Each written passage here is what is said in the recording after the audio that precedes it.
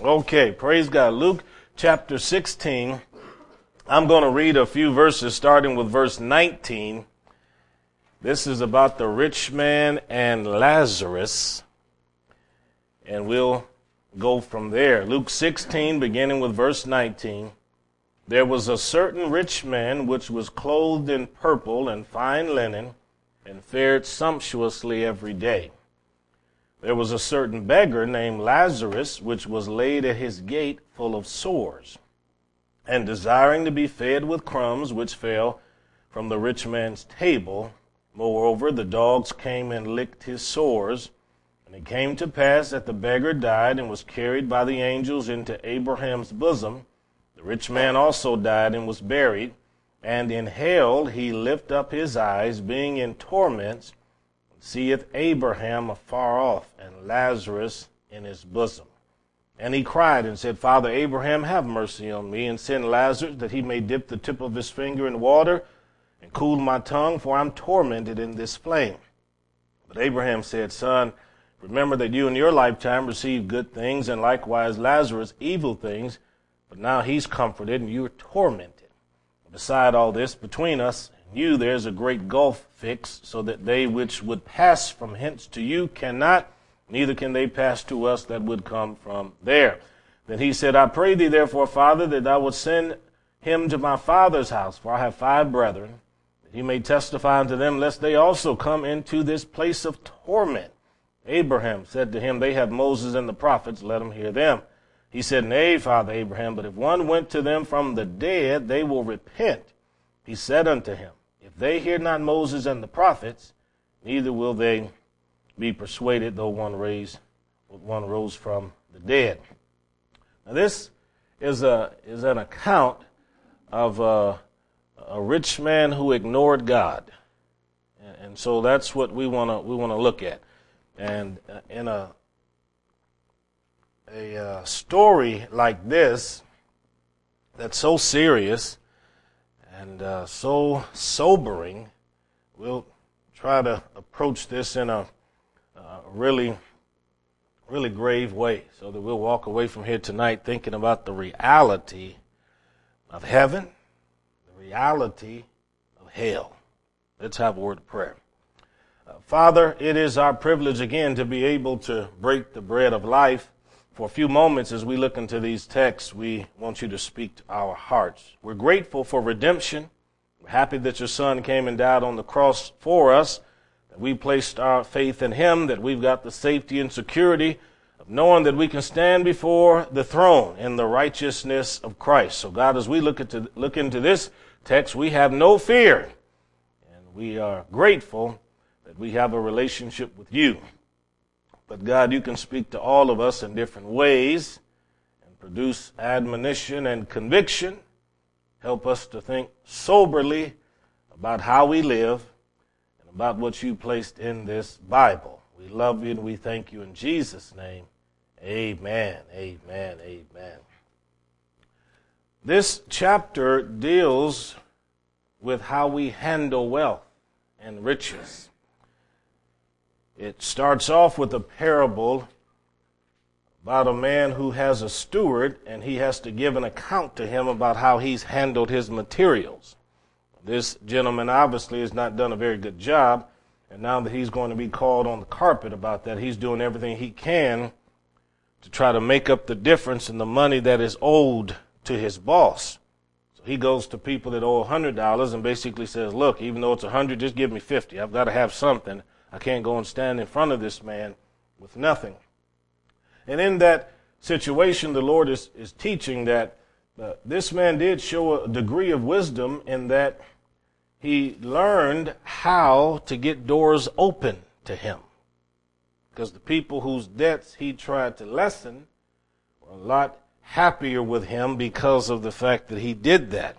So the Lord said, we'll learn to make friends of mammon, which is an old English word describing wealth and riches, which is to simply say to use money in a way that will be beneficial to you, unlike those who are unrighteous and who handle it in ways that are not so edifying.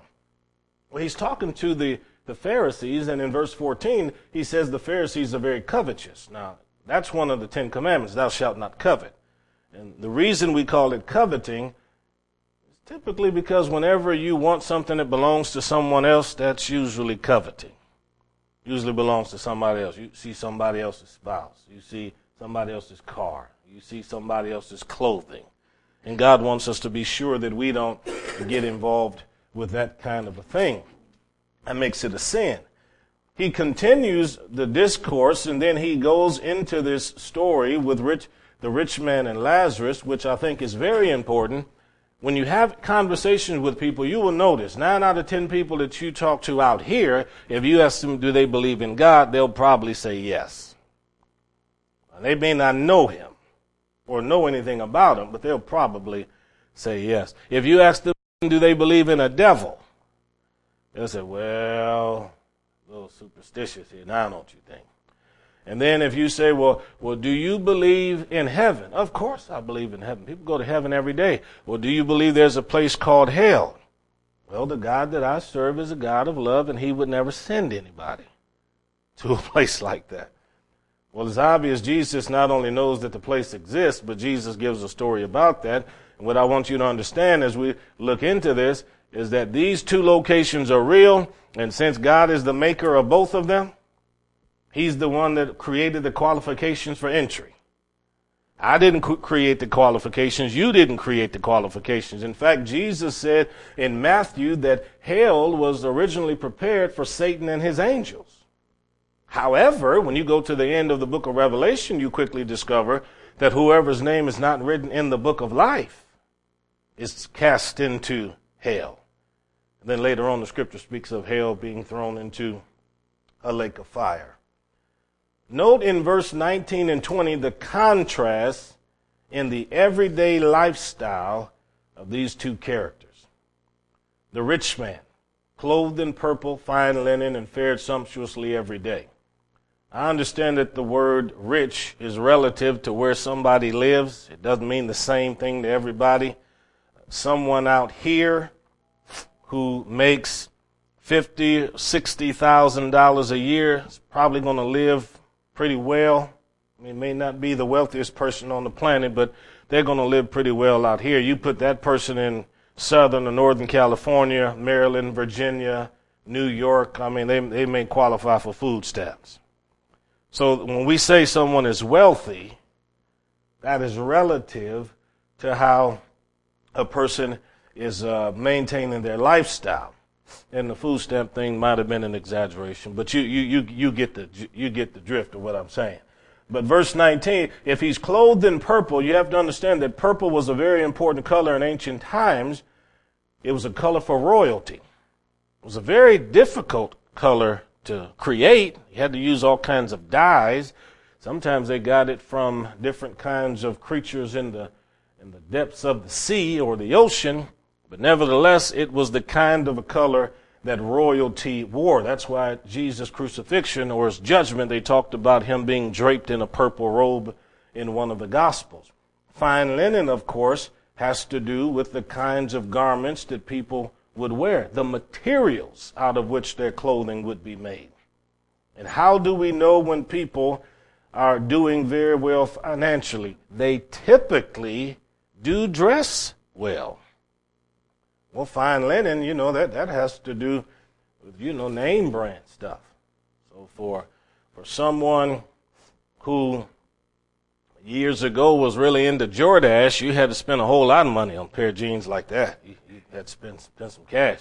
For you ladies who like purses, I would assume if you went to Dillard's or JCPenney or something like that and saw a purse that you really enjoyed and thought was beautiful, you purchase it, you say, this is wonderful. But if somebody came and gave you something, maybe they found at Salvation Army or Goodwill, and you're more of a Dillard's type person or Macy's or something like that, then maybe you wouldn't be so enthused about it. However, I had my wife on a trip one time. We were in the airport in London. They had a shop called Hermes. I don't know if you've ever heard of that. Hermes. They've got purses in there. It costs anywhere from $1,500 to $5,000 to $10,000. She said, I'm going in there to look. I said, get out of there. And get right here next to me. Okay. Well, wealth allows you comforts that other people may not necessarily be able to have. In fact, the scripture says money is the answer to all things. Somebody that is wealthy has many friends. The poor hath few friends. Little statements like that you run into.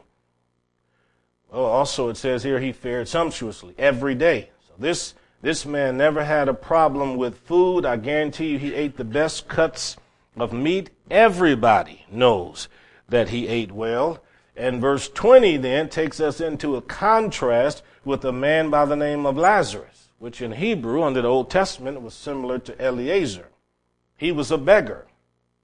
Now, earlier, and I think in verse number 3, it tells us that the steward said that he doesn't want to beg because he's ashamed. So in that culture, there was shame attached to begging. Now, all of us have pride. Don't misunderstand me. And I've met people who've had tremendous needs, but they don't want anybody to know about them. See? So we all have pride. But the scripture says here in verse 20, this man was a beggar, so this was a lifestyle. He lived this every day. And it said he was laid at his gate, and he was full of sores. And he had the kind of sores that were open and running. They were leaky. Probably like ulcers and things like that. So every day in verse 19, you had a very nice dressed man who was eating very good. And then in verse 20, you had a man that was coming at the gate. Now, he was laid at the gate. I don't know if he was placed there, if he walked there on his own, but I know that as poor as he was, according to verse 21, poverty never quenched his desire to be fed. He was hungry. In fact, poverty increased his desire to be fed. You see the little kids they show sometimes overseas have the flies all around their eyelids, and you see the ones sometimes with the distended bellies. And somebody who doesn't know, they'll look at them kids and think, well, oh my goodness, they're eating well. They're not eating well at all.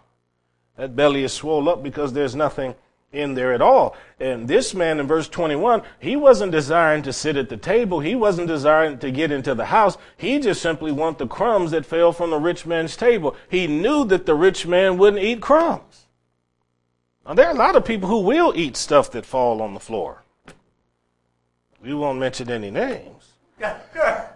But, kids, of course, and me being one of them, when I was a little kid, I don't know if any of you ever prayed that prayer that doesn't have anything to do with the Bible, but it certainly makes you feel good when you're eating something come off the floor. You just grab it, pick it up, say, God made dirt.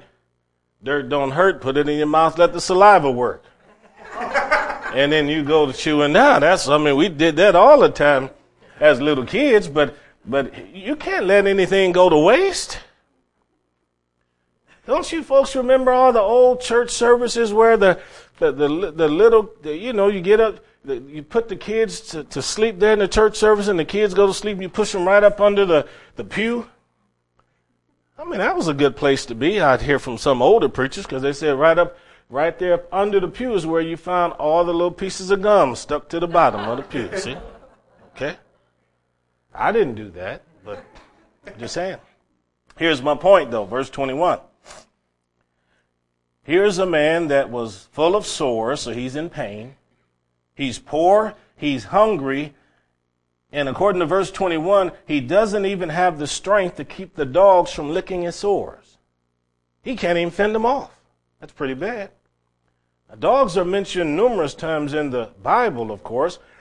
There's the prophecy regarding the death of Jezebel, where it says she would be devoured by dogs, and they would lick her blood in the street. That's exactly what they did. The only thing the dogs didn't eat were the palms of her hand. The scripture in Proverbs and in Peter talks about when a person who backslides, goes back into that old way. They get saved. If they move away from God, they'll go back to what they once were. Peter describes it this way, like a dog that returns to his vomit. So I want you to understand that the dogs in ancient times were not always considered the cleanest of creatures. God said when you came into the temple, you never brought the price of a prostitute, the monies from prostitution, or the price of a dog into the temple. So even though they're man's best friend now, they weren't always looked upon in ways that made them clean. In fact, in the Middle East today, dogs still are treated in a pretty bad way by the Arabs, by the Muslims in particular. But this man was unable to fend off the dogs, and we know that dogs have a scent that's better than ours, but why in the world would dogs want to lick sores? This is what they wanted. He was hungry, and the dogs were hungry. So everything at this gate is about poverty and about hunger and about desire. So verse 22, it takes us into this other aspect where we move into eternity. The beggar died, and the angels carried him into Abraham's bosom. In verse 21, he's surrounded by dogs, but in verse 22, he's surrounded by angels. Notice how quickly the situation changes. Just because a person has had some difficulties in their life doesn't mean that when they get over into the other side, they're going to have difficulties. There can be great blessings that come to them. Then, of course, it says the rich man died also and was buried. It doesn't tell us the beggar was the beggar was buried. I've been to countries where I've walked down the street and seen dead bodies right in the road, right along the side of the road. People die, nobody even bothered to pick them up. Or they take them outside of town and put them out in an open field where the vultures and the wildlife can devour. Just let the body decay. But I guarantee you, when a rich man died, he had a very good burial. Some people like to put a whole lot of money in the ground, in a coffin, and in the funeral service. But the scripture says that the rich and the poor meet together. How many of you know when you die, you can't take it with you? You can't. As much as we do everything we can to cling on, to dear life. You want to have everything while we're alive, but at some point you're going to draw your last breath, and everything you have clung to and desired and worked for is going to belong to somebody else. That house that you're living in, one day somebody else is going to be there. That's just the way it is.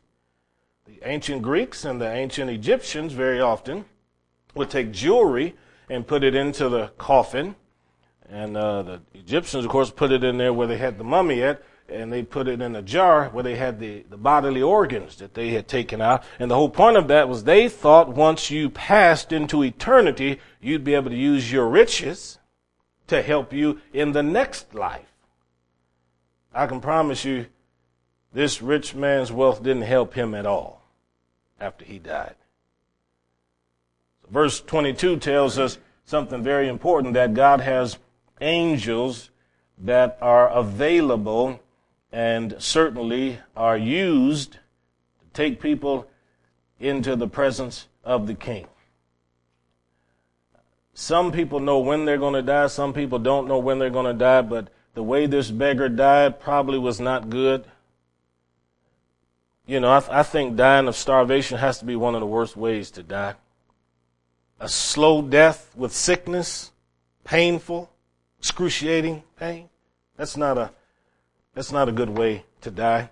But people have been dying like that for centuries and centuries. But what most people have not known is that if someone knows God and has a relationship with God, because we know this is all about a Jewish story, because Abraham comes in and they call him Father Abraham. So this is how we know it's all about Jewish people. But the beggar apparently had a relationship with God where the rich man didn't. You would wonder, how can you be a beggar and know God? Well, there are probably a lot of people living under bridges and living in tents that pray and have a relationship with God. But think about it. Do you really think Warren Buffett is sitting around tonight wondering whether or not he should have gone to Bible study? I doubt it. And I seriously doubt if Bill Gates or the Jeff Bezos or whoever it is that runs all that Amazon and stuff, I doubt if they're sitting around wondering if their accountants paid their tithe last week. It's not even something important to them. Now, it may be, I may be wrong, but I'm just saying it in general and in the main, that certainly isn't the case. However, when the rich man died, he was buried. I'm sure people stood up and lauded him and praised him, and he did this for society. He was so good for us. He gave this for the community. Let's name the synagogue after him. See? Let's name the synagogue. According to tradition, the rich man's name was Dives. So imagine how many fellowship halls would be named after him today with the donations he could provide. However, when this man died, according to verse 23, in hell he lifted up his eyes. He came to his senses in a place that he never thought he would be. He may not even ever thought it existed. Now that happens every day. You have somebody in the Middle East who has been trained to believe that Jewish people have tails and that Christians ought to be persecuted, churches ought to be shut down, and they'll train little kids to get them prepared so that from the time they're little people up until they become teenagers, then they'll say, look, we're going to give you an assignment. We want you to put on this bomb vest and go kill as many Jews as you possibly can. And you're going to be ushered into paradise, and the virgins are going to serve you while you're there. And sure enough, they got that on their mind, and they're motivated, and they're praying their prayers. And they go to the bus stop, got their bomb vest and everything on. There are multitudes of Jewish people standing there. They get on the bus looking like an average Israeli citizen. Sit down on the bus, and here you got grandmothers talking about what they did over the weekend. Soldiers returning to base. Young people catching the bus to school. Then a young man or young woman stands up on the bus and shouts, Allahu Akbar. Hits the button. Ball of fire appears. Bus jumps up 7 or 8 feet off the ground. Bone fragments and pieces of skin going in every direction. There's a rush of screams from the outside. And I'm telling you, the next breath the bomber takes is not in a place that he expected to go. He's under the impression that he's going into paradise where there are flowing rivers and angels that are going to be there and virgins to look after him. Here's a rich man, didn't do anything like that, but here's what the scripture says about him. In hell, he lifted up his eyes. Yeah. So the principle is simple. Jesus believed in hell. He believed it existed at the time he was teaching this story. And if God could, I don't believe he will, but if God could, just pull back this carpet the way you pull back the top of a sardine can or something, and just give us all a glimpse of hell for about 10 seconds and just let a few of those burning embers tickle the bottoms of our feet, it'll change how we live. It will change. Because we think about that. Now, I'm not telling you all this because I want you to spend all night meditating on how you think people are being tormented. That's not the whole point. But my point is simple. This is an eternal place. And whether the journalists and the secularists and other people believe in it or not, every baby that comes into this world has an eternity. Every human on this planet has an eternity. Animals, insects, other creatures, mammals cannot do it other than human beings. We are the only creatures on the planet that are able to give birth to that which is eternal. Only creatures. You ought to be glad there won't be any roaches in heaven. So verse 23, being in torment, so we know it's not a happy place.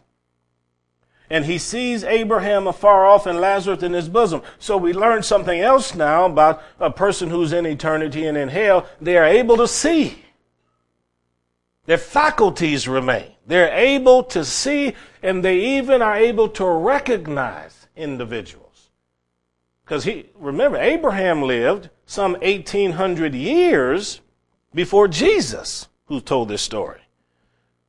We don't know when the rich man died. But think about that. If he knows who Abraham is, then once we get over on the other side, supernaturally we have the ability to understand who folks are. You'll know Paul. You'll recognize Isaiah.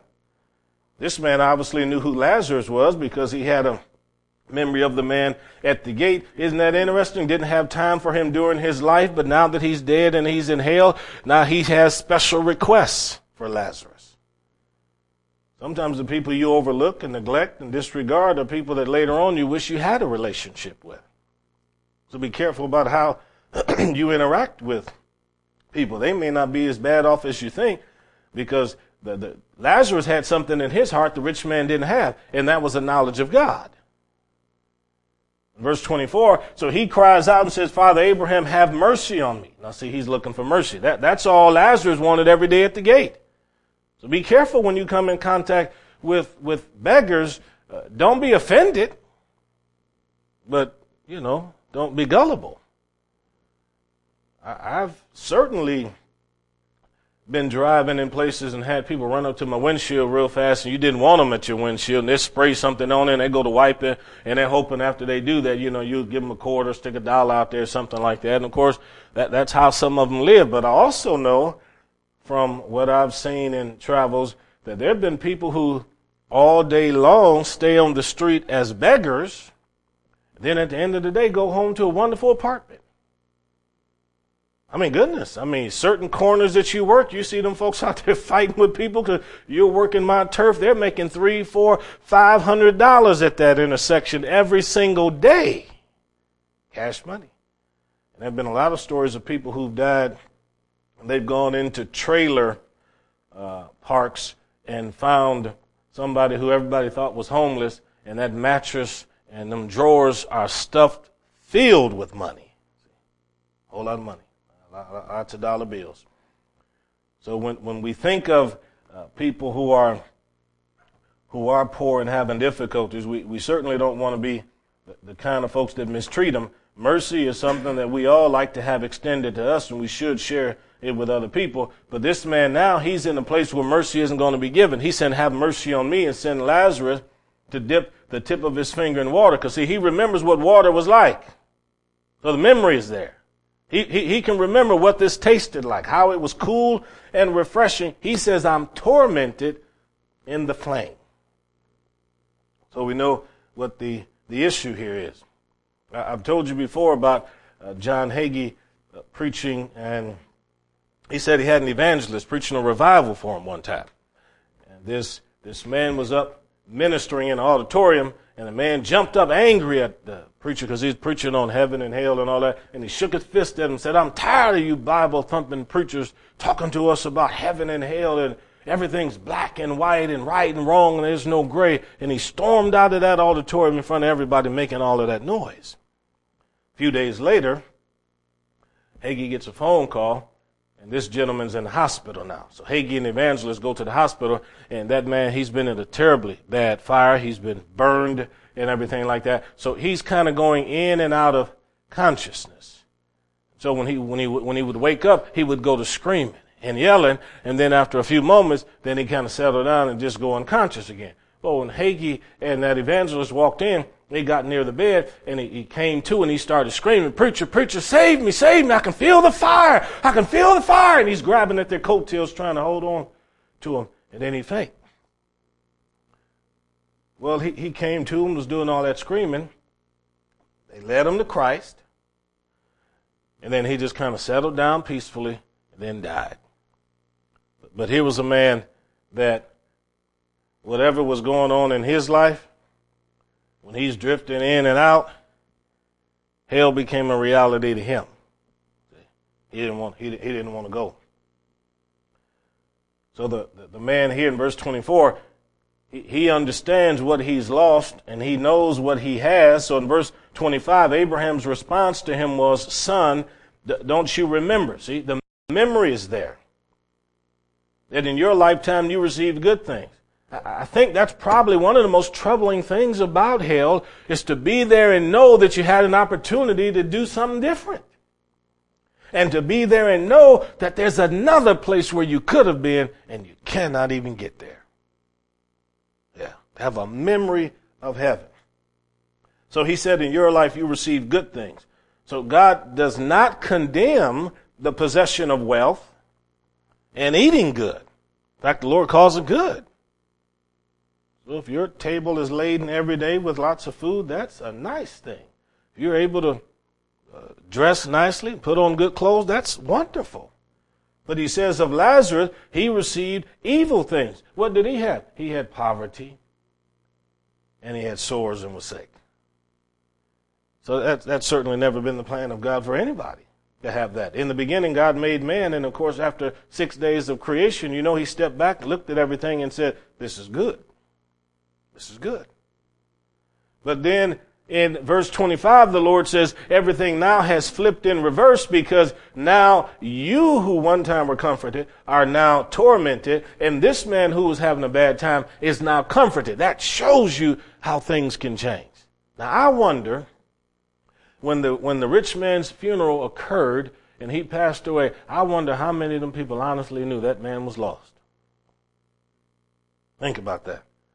Because when we have funerals, and they roll the casket into the place, and I've got to stand in front of people, every time I usually say that this coffin right here is a sign to everybody that tomorrow isn't promised to you. It's not promised to you. And the funeral is not for the decedent. It's for everybody else that's still around. So now I've got family members and friends who never darken the door of any kind of church or funeral chapel. So I preach to them like heaven and hell depends on everything I have to say. Because I may not see them again. But imagine that. Imagine the numbers of people out here and around the world where they've had funerals and a preacher said they went to heaven because they cut the grass at church. Surely this one went to heaven. Their grandparent laid the cornerstone here at this church right here. And while they're going through all of that, have no idea that the person who's dead wished that they could come back and respond to an altar call one more time. Or pick the Bible up and believe it. So verse 26, the Lord said, and beside this, there's this great gulf between you and me. So let me say this. Abraham's bosom is just a euphemism for heaven. Now, if you go back to Luke chapter 13, I'll show you that Jesus knew that these folks were with the King there in heaven, because in Luke 13, notice verse 27, he says, but he shall say, I tell you, depart from me, all you workers of iniquity. Verse 28, there shall be weeping and gnashing of teeth when you shall see Abraham, Isaac, and Jacob, and all the prophets in the what? Kingdom of God, and you yourselves thrust out. And they shall come from the east and from the west and from the north and from the south, and shall sit down in the kingdom of God. So Abraham's bosom was a euphemism to describe the presence of God, heaven. To be with the Lord, to be absent from the body, is to be present with Him. And wherever this gulf was, obviously when you're in eternity, you can see afar off. It's not like looking down the street. Everything changes when you get into eternity. And the description of it, when he says in hell he lifted up his eyes, I don't know if he's just looking straight across and there's a gully in between them, or if he's looking upward and Abraham and Lazarus are somewhat up there looking down. I have no idea of the direction of all of this, but I can tell you, we know that when Paul had his vision in Corinthians, he talked about being caught up to the third heaven, going up. Being caught up into paradise, going up. So where Abraham and Lazarus was wonderful. Where this man, the rich man, was at, was absolutely terrible. But nobody can go back and forth. Now, if you're in heaven, do you think you'd want to travel over there anyhow? I have not. I'm not going to have any desire over there to go. But the sad thing about this is you look at it, and here's a man in hell wishes he was over there. But Abraham and Lazarus not saying we're trying to get to where you are. But they see him. They recognize him. They know who he is. And the memory that Lazarus has of him, Lazarus isn't over there full of offense and anger. Heaven's going to be a wonderful place. And when we get there, we're going to enjoy that. The scripture talks about streets of gold, a beautiful foundation, the beautiful stones and all of that, a tree with leaves of healing, no sickness, no disease. Won't be any reason for weeping over there. No need for a sun because the S-O-N is going to provide the light for all of New Jerusalem. So the wonders of heaven are going to be so great. And when you contrast it to hell, where the worm dies not, with its darkness, eternal torment, you can see why Jesus is using this to try to help the covetous people to see that you ought to make a better use of your time. So in verse 27, then he said, I pray thee, Father, that you would send him to my father's house. Now think about this. During his life, the rich man wasn't interested in God, but all of a sudden now he's evangelistic. And he's interested in witnessing. And now he's concerned about his father's house and their spiritual condition. He's now interested in the souls of his sibling. We ought to be concerned about that now. Well, I'll wait till after we've passed away. He said, I've got 5 brethren, and I need you to go testify to them. So it's obvious that the 5 brethren are just like him.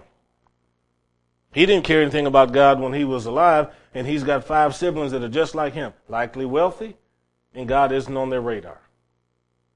Now, you don't have to be antagonistic to God as a sinner. You can just be indifferent. There's some people, they don't care. If you want to be religious, they don't care. That's your thing. That's fine with them. But that's just not for me.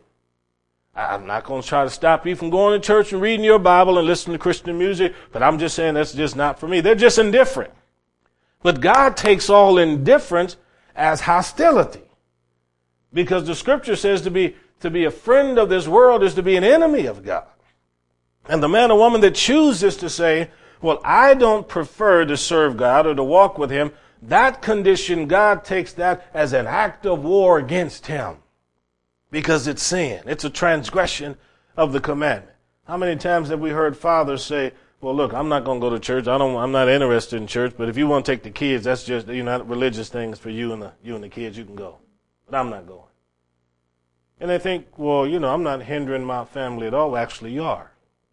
Actually, you are. Because you're part of the problem. You're fighting against God. And sometimes it's in reverse. Sometimes the wife will say that. And they say, look, if you want to go to church, you can go on your own, but I'm just not going myself. And we have a tendency to think, well, look, I follow the golden rule. I try to treat people nice. I try to walk in love to people, try to treat people the way I want them to treat me. And it just seems to me, if I do all of those things, God has to accept me. You really don't think God will let somebody like me go to a bad place like hell? I mean, look, I've been taking care of Grandma for a long time.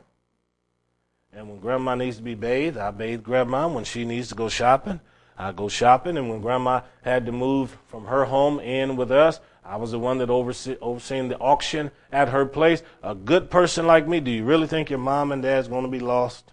I mean, I don't know what they're telling you down at that church, but religion isn't quite like that. There are a lot of people in this world that don't believe in Jesus. See? That kind of a thing. But come back to it. The man in hell says, I've got 5 brothers, send Lazarus, that they also will not come to this place of torment. So he knows they're coming. Okay. He sees the trajectory of their life. He knows they're coming. So he said, I'm trying to stop this. That's what this story is all about. Jesus is trying to show the Pharisees, you are on a road that is a dead end. And on the other end of the sign, there's a cliff, and you're going to fall off, and it's going to be terrible for you when you get into eternity. And I'm telling you this story to show you, Pharisees, as wealthy and as prideful and as covetous as you are, to change your life. You don't have to go to a place like this. So Abraham said they have Moses and the prophets. That is to say, they have Scripture. Because they had Genesis through Malachi to read. And the Lord is telling them, God has preserved His inspired word. His word has been inscribed so that people in all the generations would have it, but they won't even believe the Scripture. So the man says, no. If Lazarus comes back from the grave and goes, they'll believe.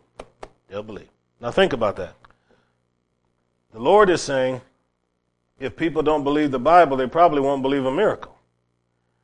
Some people, if they see a miracle, here's what they'll do. They'll rationalize it. They'll take all the supernatural out of it and make it a natural thing. And that's why we have so many preachers and Bible commentaries that tell you, I know the Scripture says Jesus was raised from the dead, but He really never died on the cross. He was kind of just unconscious for a while. See? Or when it says that the Lord parted the water of the Red Sea, and the children of Israel passed through in the night, and the east wind blew the waters back so that they became a wall on either side, and the people marched over supernaturally. They'll say, no, that's not really what happened. The Red Sea doesn't mean Red Sea. It means a sea of reeds. And so they crossed over in a marshy area, and the water couldn't have been no more than probably 2 or 3 feet deep. And that's how they made it to the other side. And people believe that. They want to take the miracle out of it. And the Lord said, anyone who doesn't believe the scriptures is likely not going to believe a miracle. So what do you believe about the Bible? Are you going to let people rob you of your faith in scripture? Will you let somebody come along and say to you, I'm not believing in some old 2,000-year-old old-fashioned book with antiquated stories and accounts and reports of all of these supernatural legends. You know this stuff didn't come to pass. Come on, it's the 21st century. We put people on the moon. And we got robotic material that's up on Mars. And don't you know we've got subs that go down into the depths of the ocean. Are you really trying to tell me you think somebody today has a devil inside them and needs to be cast out? See? Well, yeah. These are the arguments that we face all the time. But I promise you, there are no atheists in hell. Not one.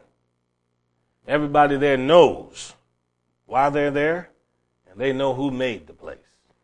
That's why there's weeping and gnashing of teeth.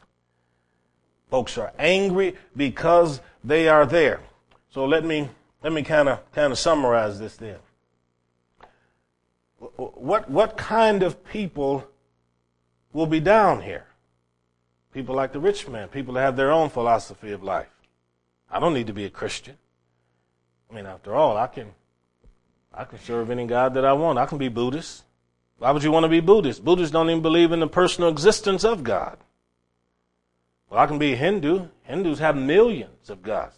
That's all the more reason why not to be one. You don't even know which one you're serving.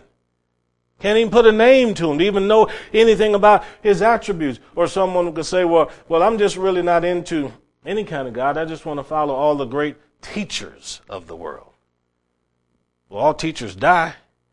But even when you die, you're going to have an eternity. What will you do with that eternity? People that are in hell are people that, like this rich man, had their own philosophy of life. They created it for themselves, and they said, I can do and be whatever I want. I don't have to follow anybody's routine. That's who's there. Then you have people there also who have come to the conclusion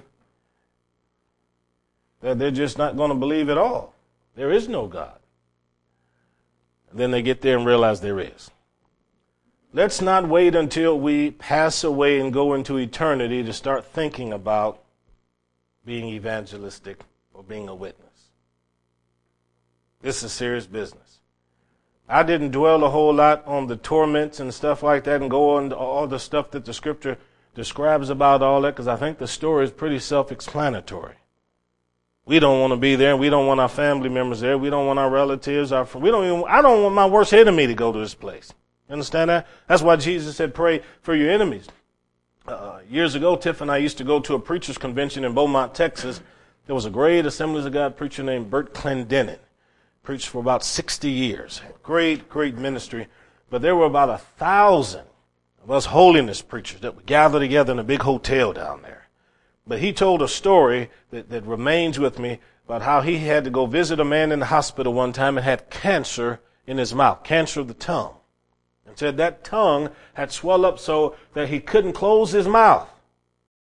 And said that thing just had sores and everything on it, and it was just hanging out of his mouth, just a lot of inches hanging out of there. And he said he laid there just groaning and in pain. And he said as a pastor, he was called in there to pray with this man. So he said when he got in there, he knew the man was in agony, and he said he didn't stay there long, but he said he got there, grabbed the man's hand, and then he prayed a prayer for him, simple prayer. But he said at the conclusion of that prayer, he said he had this impression in his heart as he'd prayed for that man and all that pain, and he said he really believed God was speaking to his heart and said these words, there's not a man or woman in hell that wouldn't trade places with him for 5 minutes. See? For 5 minutes. As much pain and agony as he was in with that cancer. Anybody in this place where the rich man was at would trade places with him for just a few moments. See? So we don't want to wait to become witnesses after we've passed away. This story should help us think differently about our family and our friends, about how we live. I've told parents when they've said to me, well, you know, Pastor, you got to understand, I try to witness to some of my family, try to witness to my adult kids. They sometimes they don't want to hear what I have to say, which is very often the case. However, you'll feel terrible and have regrets if you don't say something and something happens to them. You'll wish you just had another opportunity to say, why don't you go to a church where they preach the Bible? Come with us to church. Do you read your Bible? See, sometimes that Christmas gift that you think will be offensive to that grandchild, which would be a Bible, sometimes that's what they need. Because in a time of trouble, that'll be the thing they reach for that's right next to that lampstand, and they'll pull it out when nobody else knows that they're looking, and they'll start looking through that, and it could be something that God the Holy Ghost could use to bring conviction upon them, and you'll have no idea it's even taking place. And sometimes it'll happen when they're drunk. Sometimes it'll happen when they're messed up and dealing with drugs, but they'll pull that thing out and read it. It may just go to crying, and you have no idea. So we've got to give God opportunities to reach our family and opportunities to reach our friends. We don't have to be overbearing. You don't have to quote chapter and verse when you're talking to people, but you can let your conversation be seasoned with grace. And people will be blessed by that. So it's beautiful that Jesus put this story in here, and I'm thankful that for that. You know, I was preaching one time in Red Cloud on the subject of hell on a Sunday morning. And one of the teenage girls listened to that message, came down, and that altar got down on her knees and just wept and cried, gave her heart to the Lord. She's now a missionary in Central America now. Just because of a message. Just because of a message. This is not the kind of a topic that the average pastor will touch on. Some act like it's not in the Bible. But every now and then, we kind of need one of these messages and studies to know the reality of what everybody is facing. Everybody has an eternity, and we hope and pray that people will get this thing settled the right way beforehand. A lot of those old songs that they sing about the old account was settled long ago, I thank God for that. See? And we're happy that this thing was settled at the cross 2,000 years ago. Amen? Amen. So when you put your head on the pillow tonight, you don't have to be insecure about what's going to happen to you. I know what's going to happen if I draw my last breath this evening. I'll be absent from this body, but I'll be with him. And while everybody down here shouting and running around church at the funeral and praising the Lord and saying, oh, goodness, we miss Pastor and all of that, I'll be dancing around heaven having a wonderful time saying, oh, look at them go. I'm telling you, they having much fun as I am up here. Goodness, praise the Lord. Okay, let's have a word of prayer. Father, we're grateful tonight that we could look into the scripture. It's a very sobering thing, but nevertheless, it's something that we need to hear from time to time. And Father, we're happy that our names are written in the book of life. Father, if anybody has any questions at all in relation to this, by the power of your Holy Spirit, Lord, deal with every heart tonight as we're laying in that bed, even as you've started the process now. But we love you, we worship you, we honor you, and praise you in Jesus' mighty name. And everyone said, amen, amen, amen.